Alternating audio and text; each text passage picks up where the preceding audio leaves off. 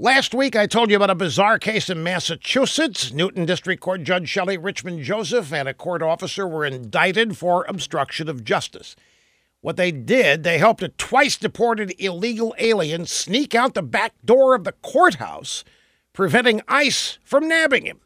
Well, this week, more Massachusetts legal news. Several state prosecutors have filed federal suit to bar ICE agents from being in Massachusetts courthouses at all.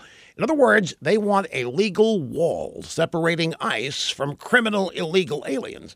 They want ICE deported from court. They want to keep ICE from crossing courthouse borders. Now, the prosecutors say that common law gives protection to anybody doing official business at a courthouse. They claim that ICE, by showing up and arresting people, is criminal.